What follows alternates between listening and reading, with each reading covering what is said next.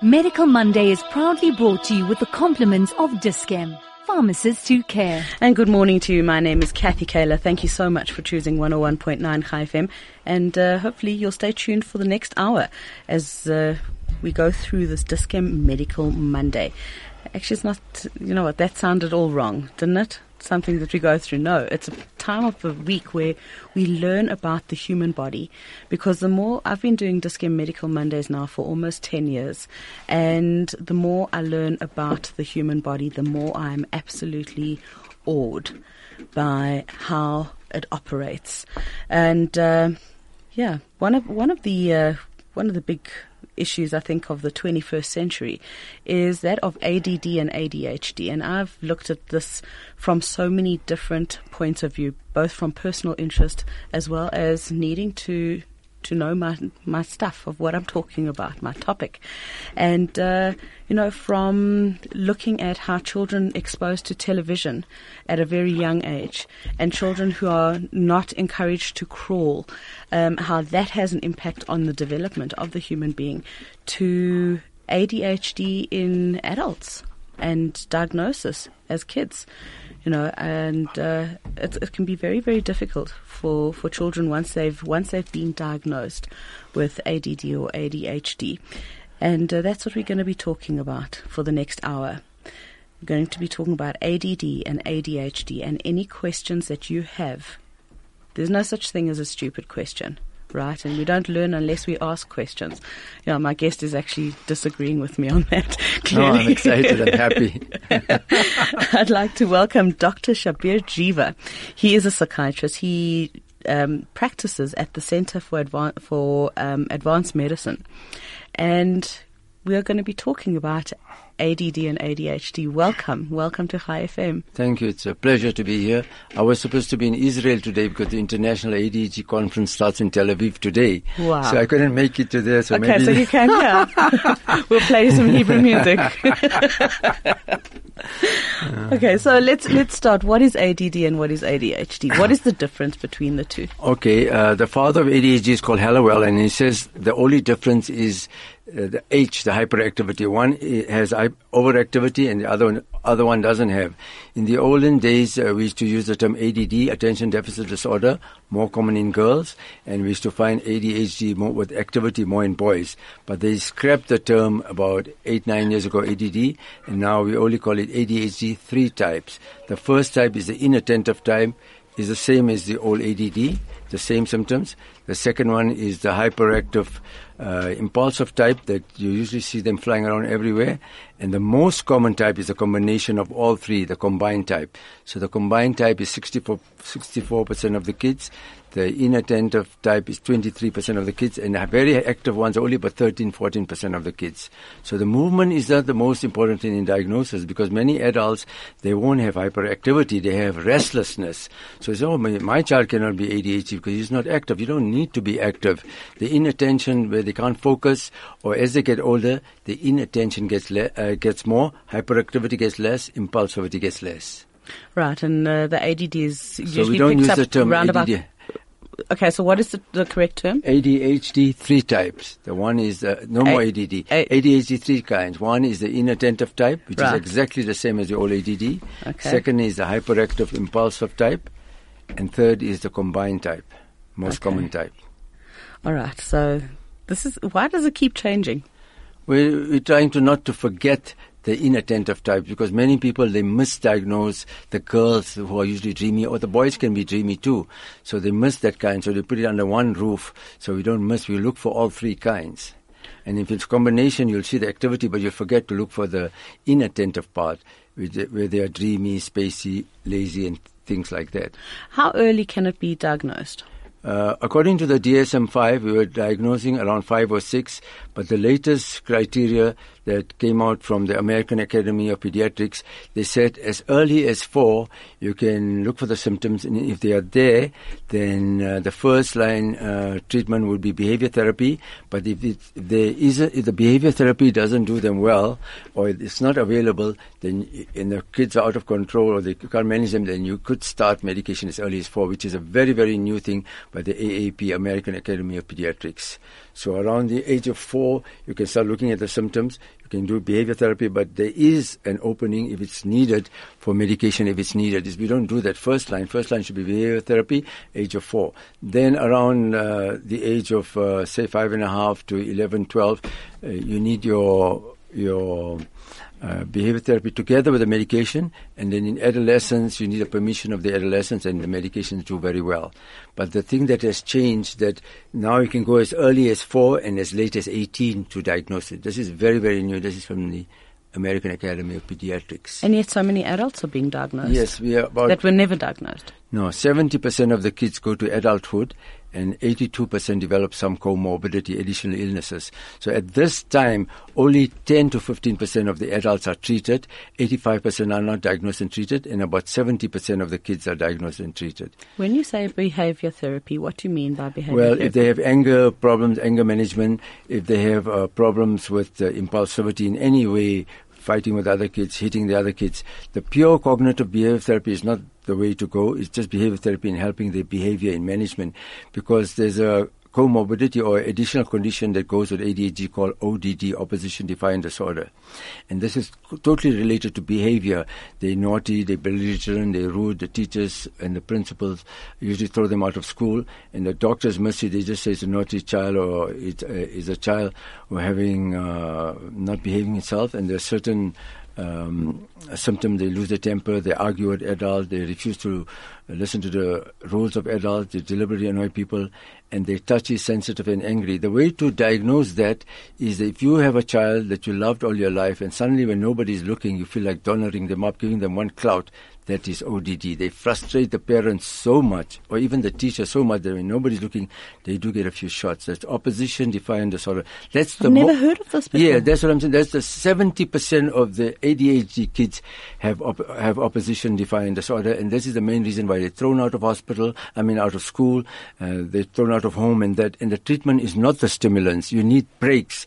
As Hallowell, my chief, said, ADHD kids have a Ferrari brain and bicycle brakes. So the brakes are pop. So you've got to put in brakes. And there's other kind of medication like mood stabilizer and that does magic results. And that comes in with cognitive behavior therapy. Yeah, but the behavior therapy takes too long, and they're in so much of trouble that you just have to go in with the medication, because it just takes too long with the behavior therapy. How do you diagnose ODD? ODD, these are the symptoms. They lose their temper, they argue with adults, they refuse to listen to the rules of adults, they deliberately annoy people, they blame others, they're touchy, they're sensitive, they're angry, resentful, stubborn. As I said, if they're active, they'll have all these out-of-control symptoms. If they're inattentive, they'll be stubborn.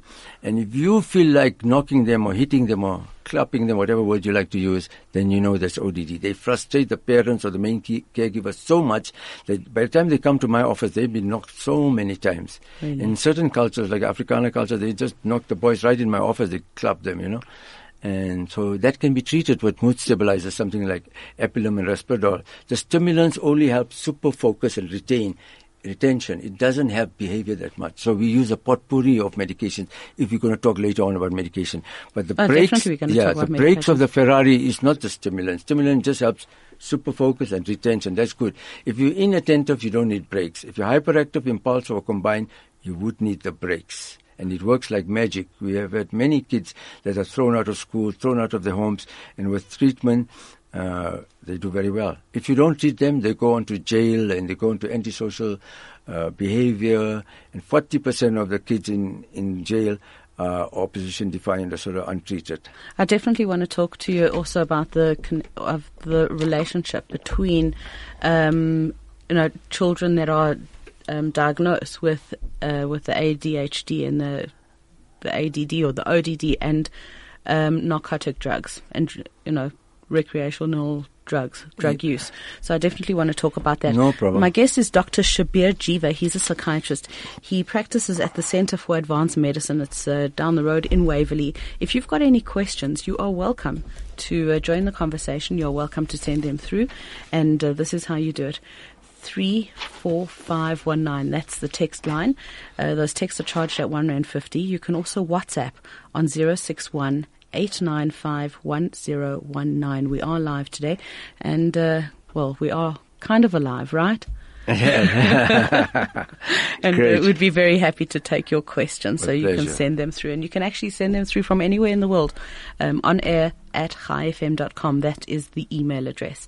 On air at highfm.com. Let's go back a little bit and try and understand ADHD. Right. What is happening in the brain? Okay. It's in definition-wise, it's a neurobiological condition where there is, it is highly genetic. 82% of the time it's genetic, and there's a shortage of certain neurotransmitters or chemicals. They are protein derivatives. So there's a shortage of dopamine, which is used for focus, and there's a shortage of norepinephrine, which is for impulsivity. So if you look at the word ADHD, AD is attention deficit, so there's a shortage of dopamine. They need more dopamine to focus. HD is hyperactivity disorder. There's a shortage of norepinephrine. So norepinephrine is called the brakes of the Ferrari, and the AD is the dopamine is for focus.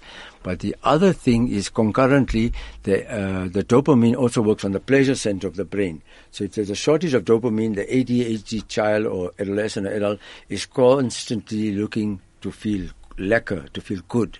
So there's an itch that Hallowell says you have a need to scratch this itch. So the itch without treatment is chocolate, coffee, Coke, Red Bull. This is self-treatment. Chocolate, coffee, Coke, Red Bull, drugs, alcohol, Tiger Woods, sex. All these things that make you feel lekker is it increases the dopamine, increases the norepinephrine, and that helps you focus or control yourself if you are not treated. But even if you're treated and you're still doing all these things, that means your treatment is not adequate. But basically the protein derivatives, two chemicals that are low or short in ADHD. So the jobs of the medication is to prevent the loss or the reuptake of your own natural dopamine and norepinephrine. That's what Concerta, Ritalin, Contramile, a new one, that's what it does. It prevents the uptake or the loss of your own natural dopamine and norepinephrine. So if you have your own level of dopamine, norepinephrine, the nerve transmission is adequate. If you don't have it, then you have to treat it. You can treat it holistically or medicate, whichever way. It depends on the severity of the condition. Is there a relationship between ADHD and depression? The reason I ask is because I know that with dopamine, the minute I heard dopamine, well, there's a word that I know. Yeah. The same thing happens in a lot of antidepressants. Is that I think that it builds your dopamine reserves and your serotonin. Yeah, okay. That's a very interesting question because most of the antidepressants that you might know, like Cipralex, Zoloft, Prozac, they work on serotonin, SSRIs, right? And some of the dual action works on serotonin and norepinephrine. So norepinephrine is short in ADHD, not really serotonin. And dopamine is short. So you need, when a patient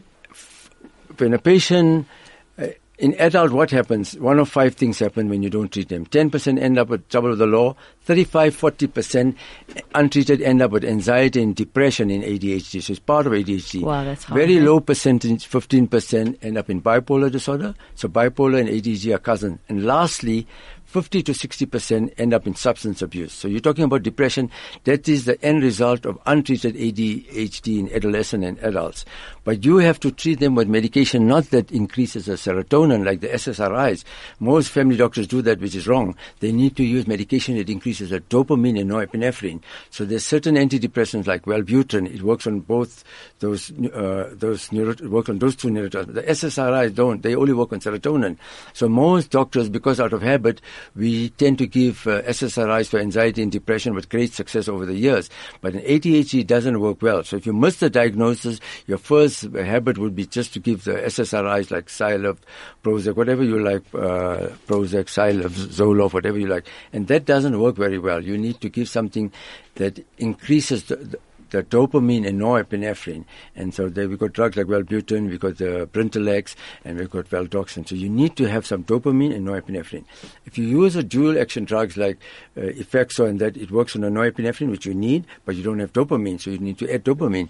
So many times in adolescents and adults that are depressed, we add the antidepressant, not the SSRI type, the other kind, and you can add a stimulant with it. You can add Ritalin, Concerta, Contramile, Nucon, whichever one you like. So they work together. You need dopamine and you need norepinephrine. These are protein derivative chemicals. You need both of them. And they're short in ADHD. So if you're very active, you don't have enough norepinephrine. If you're very spacey and dreamy, you don't have enough dopamine. If you're combined, which is the most common kind, you have the shortage of both. So your job is whichever way to increase naturally with holistic treatment or with medication, the dopamine and norepinephrine. Could it be that young children who have previously been diagnosed with ADD are actually just depressed? Well, they would... that they're dreamy, but they don't have the hyperactivity. They don't need the hyperactivity. They're dreamy, but they wouldn't have vegetative signs like appetite, sleep, and all that other stuff that depression comes with. There's only two conditions where you get dreamy. You're right, depression and ADHD inattentive type.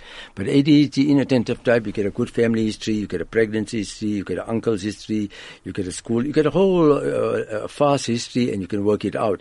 And parents say the child is dreamy, spacey, forgetful, not listening to them, and also things like no follow-through, can't organize, loses things. So these are the symptoms. In depression, they won't have much of an effort, and all the faculties will be affected. Yeah. You know, whereas in inattentive type, they'll still enjoy their food, and they'll enjoy their sleep, and they'll enjoy their friends. But in depression, they start losing all the listlessness. Yeah. Yes, the connection and things like that. Yeah, very interesting. If you've got any questions for my guest, Dr. Jeeva, he's a psychiatrist. He specializes in children. In adults. In children and adults. Yes, throughout, yes. Okay. But, sorry, you specialize in ADHD. I knew you specialized in something very significant. Yeah. So, Dr. Jeeva, he practices at the Center for Advanced Medicine. We're talking about ADHD today. And I'd be very interested to know what questions you have. Send them through, and I will definitely pose them to him. Has there been established... we were talking briefly before we came on air, and you explained to me that ADHD is genetic. Right, highly genetic. So how far back does it go? Because the first time I started hearing about it was when I had children. I mean, it's still relatively new. Right. As a discovery, because when I was growing up, kids in my class who were inattentive or who were hyperactive, you know, they went and they did a job with their hands. Yeah, they became plumbers or tradesmen. They call them lazy, crazy, or stupid. That's the title of a book. You mean I'm not lazy, crazy, or stupid. That's the inattentive type. Yeah. The teachers don't know what to do, and then they put them in the back of the class. They put the very naughty ones in front, that is combined type, and they put the very the kids that have no ADHD in the middle. So they spend about 65% of time with the front naughty guys. They spend about 30% or 25% with the ones in the middle that's got no ADHD. There's 90%. By the time they come to the back of the class, the bell rings, and those poor, mostly girls, they don't get time, and those girls get 55%, and they just cruise through. They don't get A's, and they don't get Z's, and they don't get into trouble, and that's the inattentive type that's usually missed.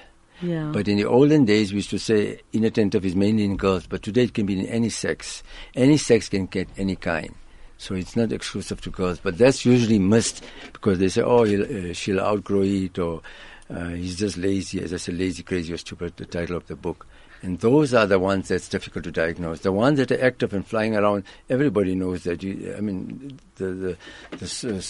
We all had those impossible children. The guy at the supermarket will tell you about him, but it's the other ones that dreamy, spacey, lazy, and they bright kids. As Hallowell said, Ferrari brain and bicycle brakes. The IQ is not the problem. The EQ is the problem. We don't have a problem with Richard Branson, Tom Cruise, Robin Williams. These are all Einstein, Kennedy. They're all bright people. So, but they couldn't finish school. Yeah, many of them couldn't finish school. There was no treatment.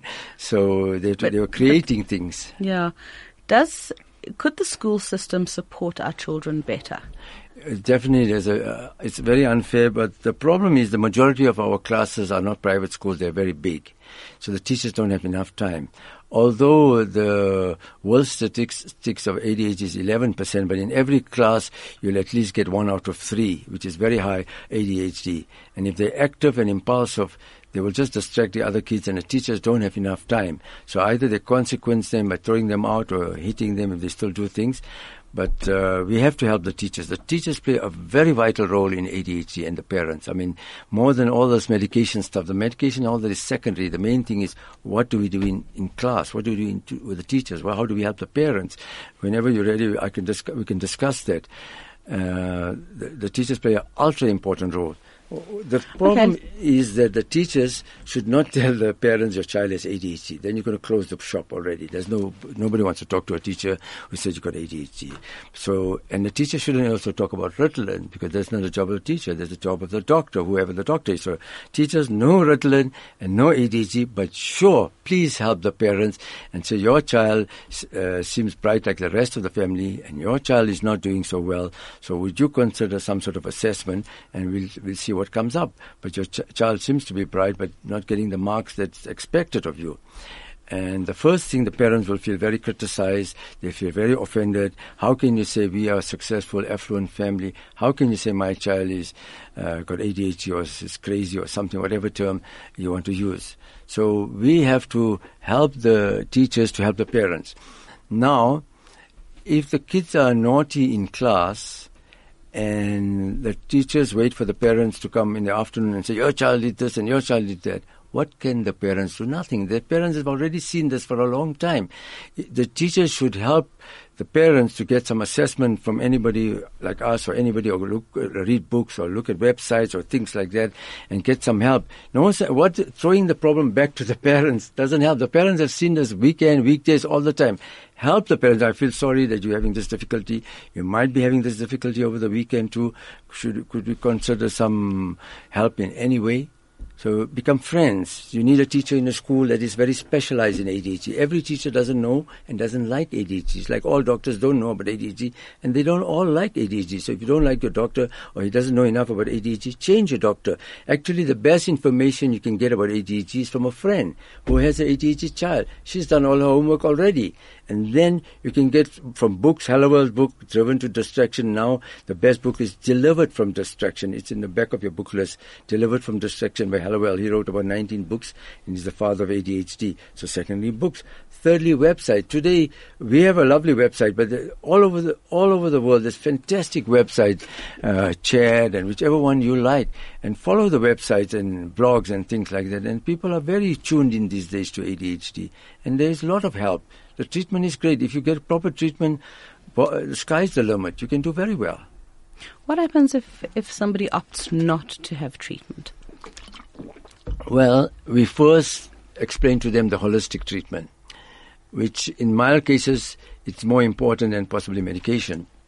So the holistic treatment, I'll just take a few minutes on that if it's okay. Sure. The most important part of the holistic treatment is exercise, exercise, exercise. And exercise increases these neurotransmitters, the dopamine and the norepinephrine. So that's what you need. But the latest work they did in the world on exercise is you need 5 days a week. So you don't need it just 2-3 times a week. And if it's kids, you get a bicycle or you get a trampoline, something they can jump on all the time. Or if they up to it, martial arts is great. Most of our Canadian kids used to put in karate and taekwondo and judo, and they did well. Don't worry, they're not going to hit anybody. They're not going to knock anybody. So don't be afraid. It's more in defense. So the rule is 5 days a week, 80 to 90% your heart rate, 30 to 45 minutes. You must sweat, no goofing off. No, you must sweat, half cardio and half resistance training. That is the order of the day in the exercise. Next is majority of them in the holistic treatment, we give them omega-3. In North America, they use omega-369. South Africans tend to like omega-3 more, and we give it to the kids at night.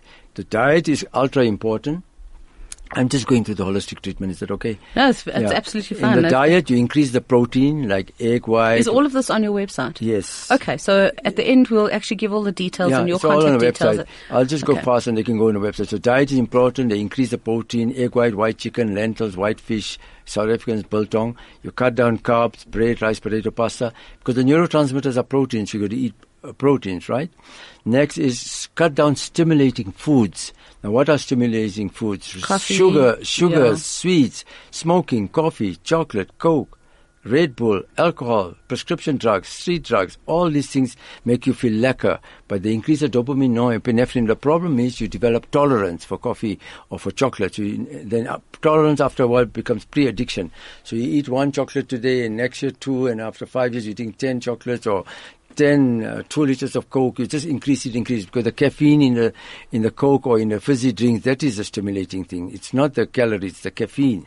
Okay, so the only Coke drink in South Africa that's good for ADHD is Tab, which is boring, but that's what it is. Coke Zero, and they have caffeine. Caffeine is our enemy, not calories for the kids. The caffeine makes you fly and all that, right? What about, okay. Yeah, go ahead. No, you're doing well on your list. And then the next thing is that for kids at school, they might need a tutor for the subject. They're not good. If they get to adolescence and adulthood, you'll see the soft signs get worse, like time management, organization, procrastination, financial management, ending in anxiety and depression. There you'll need a coach. So we have an ADHD coach that works at our office, and she teaches you these skills. The pills does not teach you skills. So how to manage your time management, organization, and these skills, you need a coach to teach you. Or even in school, they need to teach you studying techniques, which our coach does. So she's excellent. I still go to her for time management. I'm late half the time. So I was early you today. did quite well today, actually. Because our map said Chai FM in Paris. And so, God, that's just not going to take it. Oh, yes, that's actually a Canadian one. Yeah. And then we talked about behavior therapy in the initial part of treatment. And then the next thing is that mindfulness training is the newest thing, about 10, 12 minutes at a time, even in kids and adolescents, where you stop, focus, and see why you're feeling like that. And they've been using it in adolescents, adults successfully, but now they're using it in kids also. So mindfulness training is short spurts of meditation, not the long hours and getting bored. And it is based on, if you use the mnemonic FAT, when you're frustrated, you act and then you think, and you might get remorseful. So when you're frustrated, you mustn't act. Take the thing, the FAT, take the T second. Frustrated, stop, think, pause, and then you act. Why am I feeling lousy? Why am I feeling hungry? Why do I want to hit that guy? Why am I feeling like that? Oh, he irritated me. Okay, I know why, so I'm not going to knock him. Otherwise... And you don't have to act. Right, that's brilliant. So that's just, mindfulness training is the newest thing. Sleep is ultra important because 50% of the ADHD kids do not sleep. And of course, if it's not treated, it goes on to adulthood. So that is very important, that why they're not sleeping. If you have chronic problems with sleep, and all the sleeping tablets have been used, and all the antidepressants have been used, and it's still not working, don't be afraid to use a stimulant. Paradoxically, Ritalin or whichever stimulant you like would put them off to sleep. Because it is yes, it is part of the ADHD, the sleep problem, and the stimulants are the treatment. So they would sleep, and people say, stimulants stimulate you and excite you. How can you put somebody that's sleepy to sleep? But paradoxically, it does work.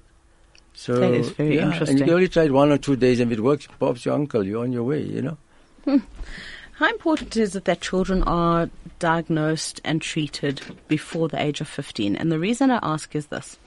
I remember reading a study that it was done on a bunch of 15-year-olds, I think thousands of 15-year-olds, and that what the research was trying to establish is what is the relationship between drug addicts who have become addicts at a younger age and their ability to give up their habit versus drug addicts who became drug addicts later in life and their ability to give up. And what they found was that at the age of 15, or up until the age of 15, the human brain duplicates and duplicates and duplicates and duplicates, and it develops all these different these different nerve centers, right? One of them is the pleasure center. Yeah. The age of 15, it goes through a pruning process. Right. The different centers that aren't stimulated get pruned away.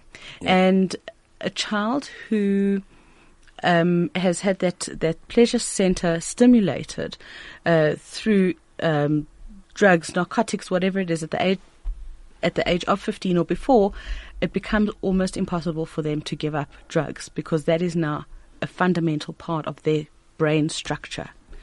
So how does that relate to ADD and ADHD? Okay, the thing is like this: if you are a patient that has ADHD and you are not treated, the risk of getting substance abuse later on is about 75%. Right? Why? Because the drugs and alcohol and coffee and chocolate make you feel lekker. So you have a constant need to feel lekker, and different people have different lekkers. The healthy lekker is exercise, protein diet, meditation. The not so healthy lekker is chocolate, coffee, Coke, Red Bull, drugs, alcohol, that stuff. The tertiary not so lekker is workaholic, money, power, cyber addiction, internet addiction. It makes you feel lekker. And the dangerous lekker is drugs, alcohol, Tiger Woods sex, street, all kinds of drugs, street drugs, glue, and all that. Anything that's dangerous, risky, but makes you feel lekker. So you have a constant need to go back to it. So if you're not treated, you have that need, that urge, and you go back to it. So and you'll just keep finding, yes. You'll just keep poking until you find something. If you have ADHD and you are not treated, then there's a 75% chance of untreated ending up, a 60 to 75% chance of ending up in substance abuse. But if you're ADHD and you're treated, including with stimulants, stimulants protect you from looking for more lekker. So your risk from 75% drops to about 28%. And the normal control, people who do not have ADHD, there's about 22% risk of becoming a druggie. So normal people without ADHD, without treatment, 22% risk. ADHD without treatment, 75% risk, and ADHD with treatment drops from 75 to 28 is nearly as close to 22. So actually the stimulants or treatment protects you from becoming a druggie, because we have the constant need to feel lekker, and drugs, food, drinks, whatever is one. Those things make you feel lekker. So you constantly go back to feeling lekker, and you go back to drugs.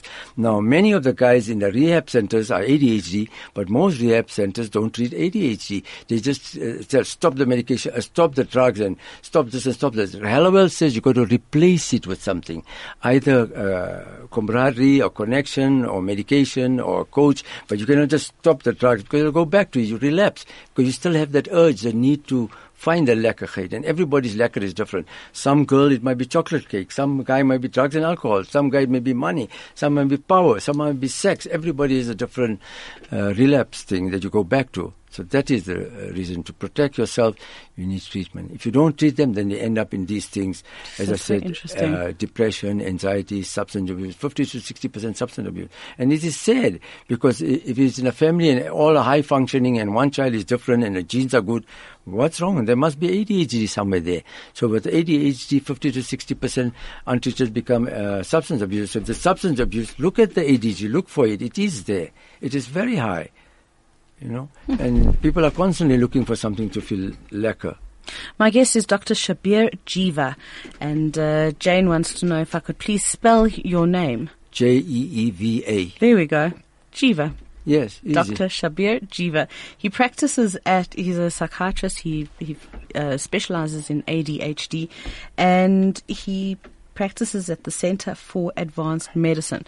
We have a good website. All these things are on the website.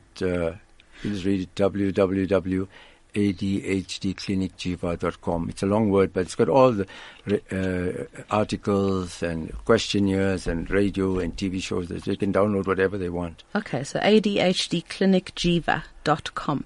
Yeah. That's the website. What I'll do is I'll actually share it on the Chai FM Facebook page, and then you'll be able to just access it that way, because often, everybody's driving and nobody drives around with pen and paper to write it down.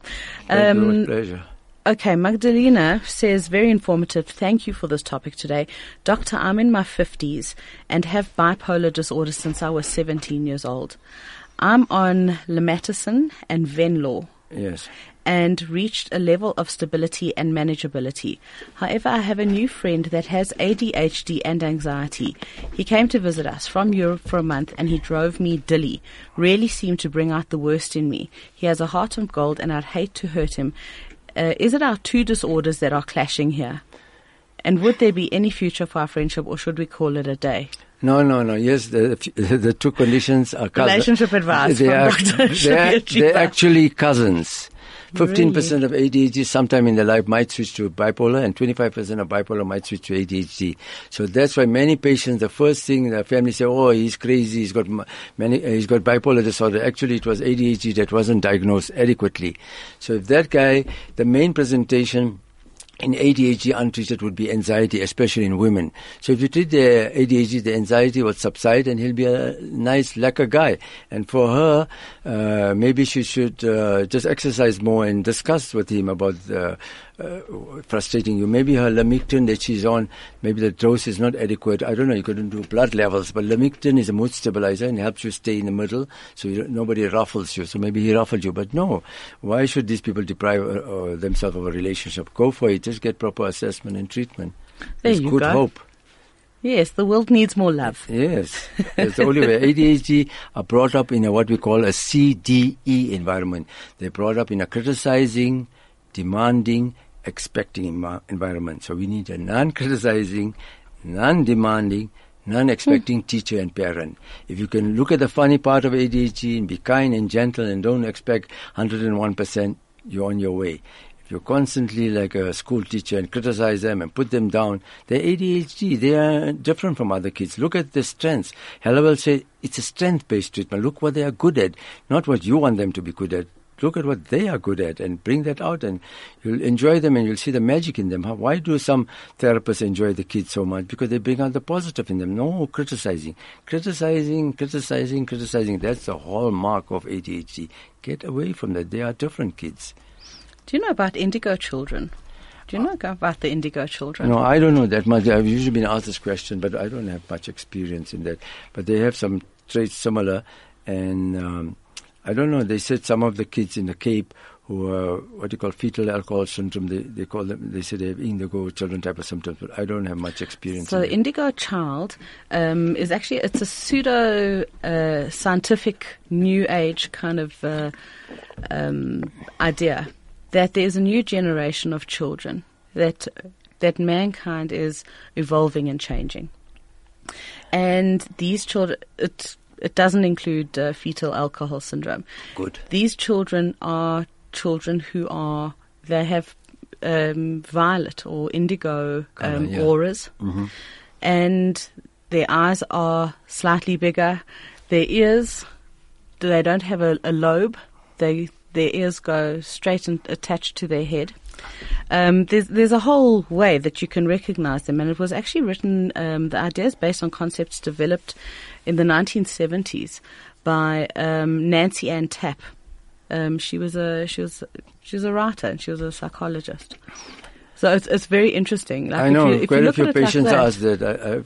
I don't know enough experience with that, but that's interesting what you just said. Yeah, look, it's non-scientific because when you start talking about auras, but you also speak about treating your patients holistically, and there has to be a spiritual aspect to that. Definitely, spiritual is ultra important.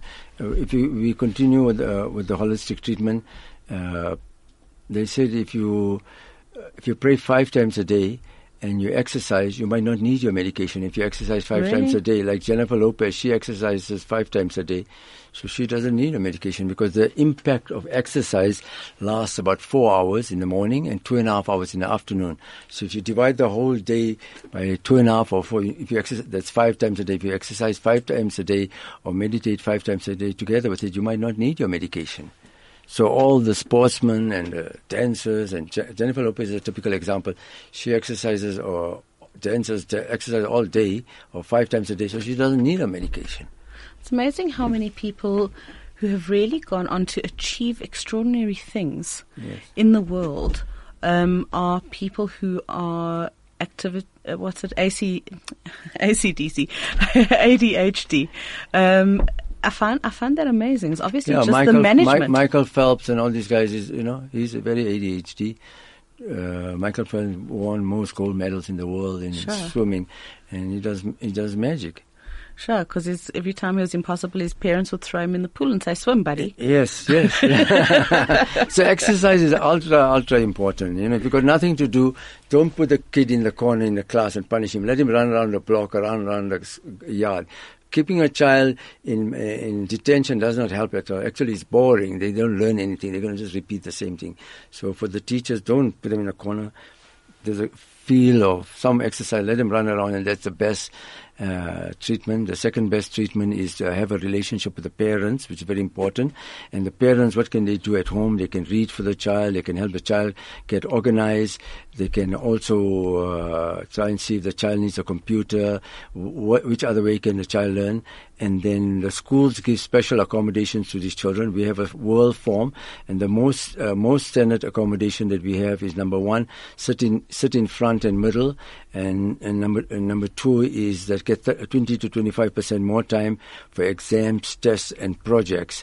So this helps the kids, especially the inattentive type, that they do not finish their work. Now, it's very important to listen to that carefully, because if you're asking for 15 to 25% more time and they agree on it, but the subjects are 45 minutes, the periods, I mean, and then when are they going to give the child more time? They can't, because you go into the next period and the next period and the next period. Then the teachers have to cut down the work to 85%, because how is the child going to get the extra time? Because they don't finish when the period finishes, they didn't get the extra time, so they're lagging behind the other kids because they didn't get their work done. So the extra time, they need less time. And Russell Barkley feels that most of the schoolwork must be done at school. It mustn't go home, especially to the parents who do the homework. Schoolwork stays at school, homework stays at home. Who's Russell Barkley? Is he the headmaster? No, Russell Barkley is a world-famous psychologist who was father of ADHD 2. He did all the criteria in DSM-5, the Bible of ADHD. So he and Hallowell are the two gurus in ADHD. He's in near Connecticut. And so he says that these kids shouldn't even repeat the grades because it's going to be boring. You should put them forward and teach them some other things. But boredom is a hallmark of ADHD. In children is boredom, in adults is procrastination. So in regular people that procrastinate, they usually say, okay, I'm going to make a structure. I'm going to make a list, 1, 2, 3, 4, 5. And they go through 1 and they finish 1, they go to 2, 3. But in ADHD, if they have a list of 5, and the first one is most important, if the email comes in or phone rings, then they'll go to the phone, and then they'll go to number 5, and they'll go to number 3. And by the end of the day, the main one, they forgot it because they didn't have time. They ran out of time. So anything that comes in their way is important. Everything becomes equally important. There's no priority. To 1 to 5 in hierarchy, 1 is the most important. But people who are not ADHD, they stick to 1, and then they finish it, and they stick to 2, and they stick to 3.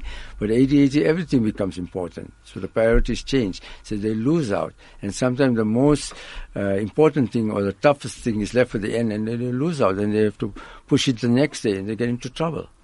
I found this absolutely fascinating. I could listen to you for another 3 hours. Thank you. My guest is Dr. Shabir Jeeva. He's a psychiatrist. He specializes in ADHD. And, his website is ADHD Clinic Jeeva, JEEVA.com. I will post the link on the morning, well, actually on the Chai FM Facebook page. Mike Lubo says Phelps succumbed to drug abuse when he retired from swimming. He then staged a comeback. Exactly what you said. Exactly what you said. So you needed something to feel lekker. There's the drug abuse. Secondly, swimming increases the neurotransmitters. So it was part of his feeling lekker. Yeah, so we have a constant need. But when he's fully controlled, he does magic, right? Nobody has done what he's done in his lifetime. The other thing about superior IQ and ADHD, many parents listening today might have kids that are very bright. That's fine.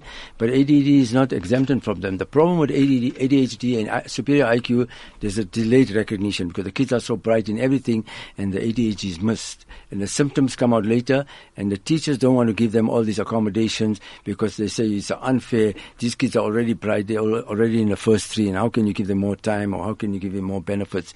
But then they expect less from these kids, and the kids get into difficulty. And as they grow older, 42% of the high school of these superior IQ kids are dropouts in high school at least once, and 40% of the superior IQ ADHD young adults are unemployed at evaluation. So it doesn't mean you're going to be super bright, you're going to get a super bright job. No.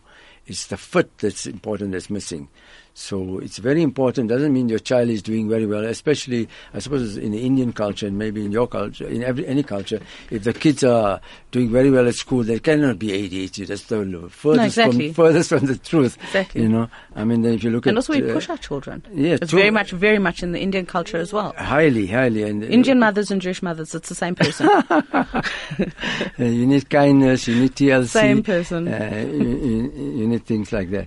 So, if you could design a school for children with ADHD, what would it look like? Would it have formal classes? What would it look like? No, my son went to the Montessori school in Canada, and you know the Montessori concept is all loose and going everywhere. Then when he started a private school or a regular school, he was out of focus. He didn't know what the hell to do. Everything was too structured. Sure. Yes, we need structure, but we need open concept, which helps a lot. We need a lot of exercise. We need shorter periods. We don't need long periods. There are kids who are ADHD, they can't sit still, so you got to get them to stand or go to the washroom or walk around or do something or send them to be a prefect or send them to the washroom, whatever you like. The other thing is the teachers, the qualities, certain qualities that the teachers need in this new school. It's an interesting question, so I'm going to tell you certain qualities that we want from these teachers. Number one, they have to know about ADHD. Number two, they have to like ADHD. If you don't like ADHD, you can't be the teacher in charge of the ADHD kids. If you've got this because we are constantly in trouble. Something goes wrong all the time. That's the order of the day. But it's not bad trouble. It's just you must laugh it off and get on with it. Secondly, you must know the different management methods. You don't consequence them with detention that's boring. You don't hit them anymore. You don't do things like that. Patience is the order of the day. The next is that the parents are going to ask you about holistic treatment. Parents are going to ask you about non-medication treatment. Parents are going to ask you about medication. They're going to ask you about all these things. So you better be careful. You better know all the treatments. If you're not comfortable, tell them, okay, I'll refer you to your doctor or your psychologist or whoever works with this. You must have a positive attitude towards these children, and you must be able to work in a team, in an interdisciplinary team. You must work together.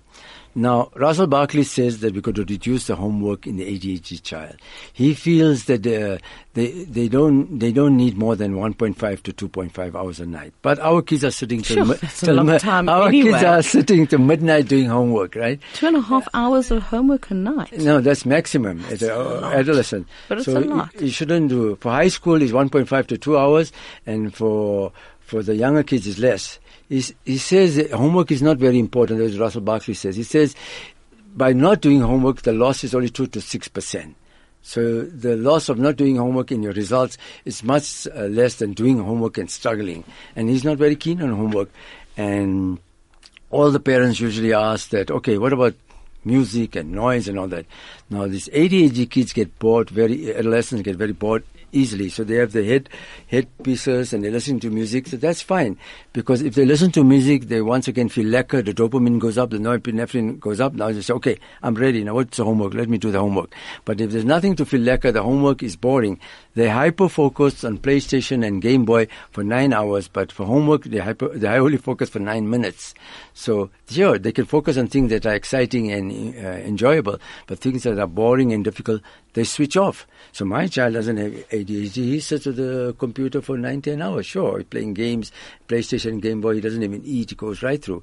So the two biggest problems in the world for ADHD today is one is bullying and number two is cyber addiction. That they become bullies or they are bullied? Interesting question. Last week I had a boy. He said bully. I said, what do you mean bully? Are you the bully or you become bully? As you said, well, here's hyperactive combined. He said, the guy's irritated. I knocked him. I'm the bully. But the inattentive types are teased, cajole, and they receive the bully. They're victims of the bullying, and it's very sad. And 40% of the kids are bullied in school, and the teachers don't know, the parents don't know. And every time we ask the teacher, did you tell your teacher? No. Did you tell your parent? No. Did you cry? Yes. Where did you cry? I went to the washroom quietly and I cried there. So bullying is a big problem, and the other big problem is cyber addiction, internet addiction. PlayStation, Game Boy. Yeah, screen time. Screen time. Now, in North America, they're encouraging 3 hours on Saturday, 3 hours on Sunday. Weekdays, they must earn the extra time. That means they must eat, they must exercise, they must do their homework. And if the homework is good and the room is clean, they must buy it from their mother. They must earn. So, Mommy, I clean my room. Can I have half an hour time? Or I set the table, or whatever she wants her to do. I must earn it. You just can't carte blanche give them the tablet and they must play as much as they want, like a babysitter. No, because the Germans found a condition which they call digital dementia. And they found in a study in Korea where that about 22 to 23% of the kids have this digital dementia because they all have cell phones. But the problem with digital dementia, as the word says, dementia, like the older people, and it's digital, what we know. But the Germans are worried that it's irreversible. That is the problem. It's irreversible. So it literally fries the brain. So parents have to be very careful about how much you give them all the stuff. Sure, you find great research and great things, but there are also things can go wrong. So they have to be restricted. We've got to go closer to exercise, move the legs rather than the fingers. So cyber addiction, you have to be careful, and you have to control and restrict them and monitor it carefully. Absolutely amazing. I've just gone onto your website. I'm going to share the link. No problem. I'm speaking to Dr. Jeeva. We're going to talk about medications next, but I urge you to go and take a look at his website. It's ADHDclinicjeeva.com, or if you just put in ADHD clinic, Google actually brings it up as a suggestion. So go and check the website. It's got a lot of resources. There's a self-test, there's ADHD and women, there's a suggested reading list, there's testimonials. You can go and... There's radios and TV and articles. You can download whatever they want. You can even go and check out Dr. Jeeva's desk. You get all the information about ADHD, upcoming events, about Dr. Jeeva. He's got downloads, and just an example of some of the stuff that you can download. You can download a holistic approach to ADHD, lifestyle changes, top 10 questions on ADHD. That's from Dr. Hallowell. ADHD in the workplace. These are. If we had to talk about every different topic related to ADHD, we would be able to do every day of the year a show. We'll come back once a month. Okay. Can we talk about medications? Yes. How do they work? Okay. Because you said this is a genetic disorder. Yes. So how do the medications work? Okay. Now, there's a shortage of dopamine and norepinephrine. That's the premise, right? That's where we start. So if you don't treat the condition, the body loses its own dopamine and norepinephrine. So you want to reserve or preserve your own dopamine and norepinephrine. Sure. So, for example, use Ritalin. We're going to use Ritalin, we can use Concerta, we can use Contramile, and the new one, Nucon, and the better one coming out down the line in a few months' time, Vyvanse. It's a new amphetamine coming from the States. So this is a very exciting year for ADHD. They've launched in December the generic, Contramile, which is 30% cheaper. I've scripted about that is amazing. I've scripted about 180 patients, and only about 5% said it's not strong enough or they don't like it. They went back to Concerta, but majority are okay with it. So there's a saving of 30%.